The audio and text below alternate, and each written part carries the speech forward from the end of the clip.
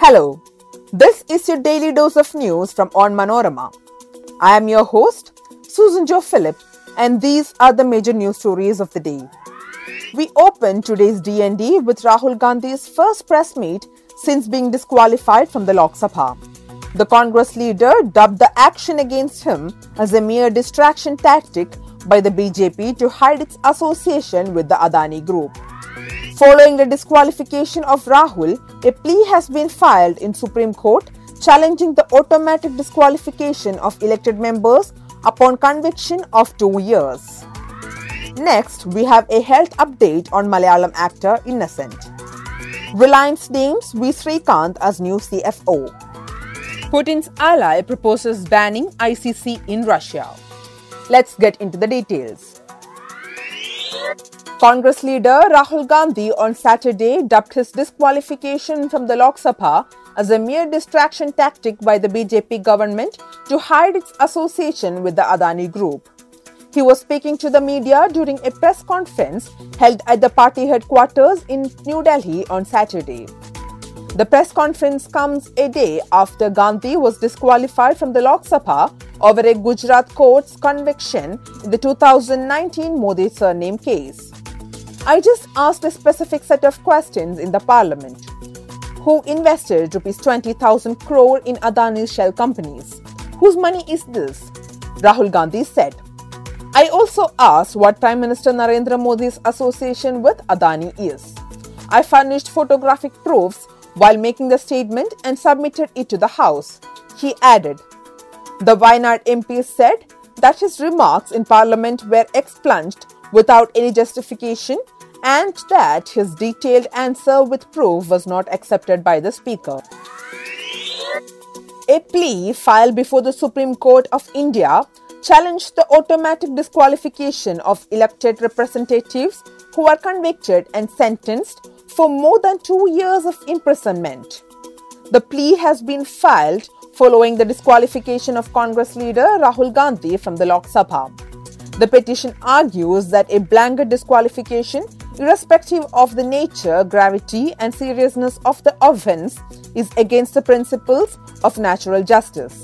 The petition argues that Section 8, Subsection 3 of the Representatives of the People Act 1951, which mentions the disqualification, is ultra vires of the Indian Constitution.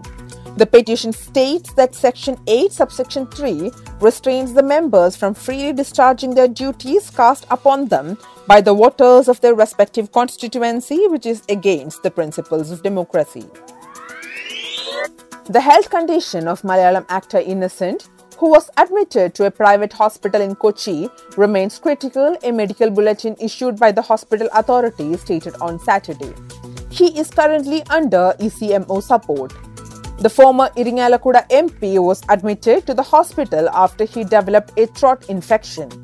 He has been under observation at the hospital for the past 2 weeks. Innocent was diagnosed with throat cancer in 2012.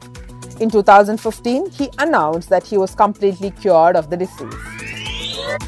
Billionaire Mukesh Ambani's Reliance Industries has appointed Srikanth Venkatachari as Chief Financial Officer effective June 1st, according to a stock exchange filing. He takes over from Alok Agarwal, who has been CFO since 2005 and will now assume the role of Senior Advisor to Company Chairman and Managing Director Mukesh Ambani. Venkatachari, 57, and currently is the joint CFO for the company. Agarwal, 65, who joined Reliance in 1993, completed 30 years with the company. Srikanth, who has been sharing a part of the responsibilities of the CFO position with Agarwal for the last few years, has been with Reliance for the last 14 years.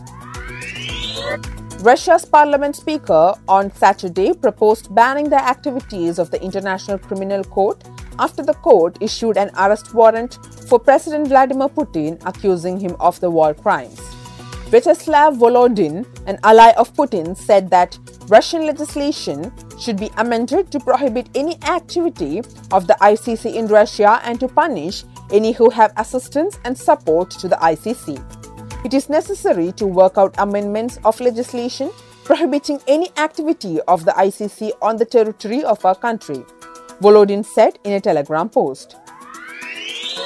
That brings us to the end of this episode. Thanks for listening to Daily News Dose hosted by me, Susan Jo Philip. Daily News Dose podcast is produced by Vishnu Muralidharan with technical production by Idea Brew Studios. Follow Onmanorama.com for detailed updates on the latest news and be sure to come back tomorrow.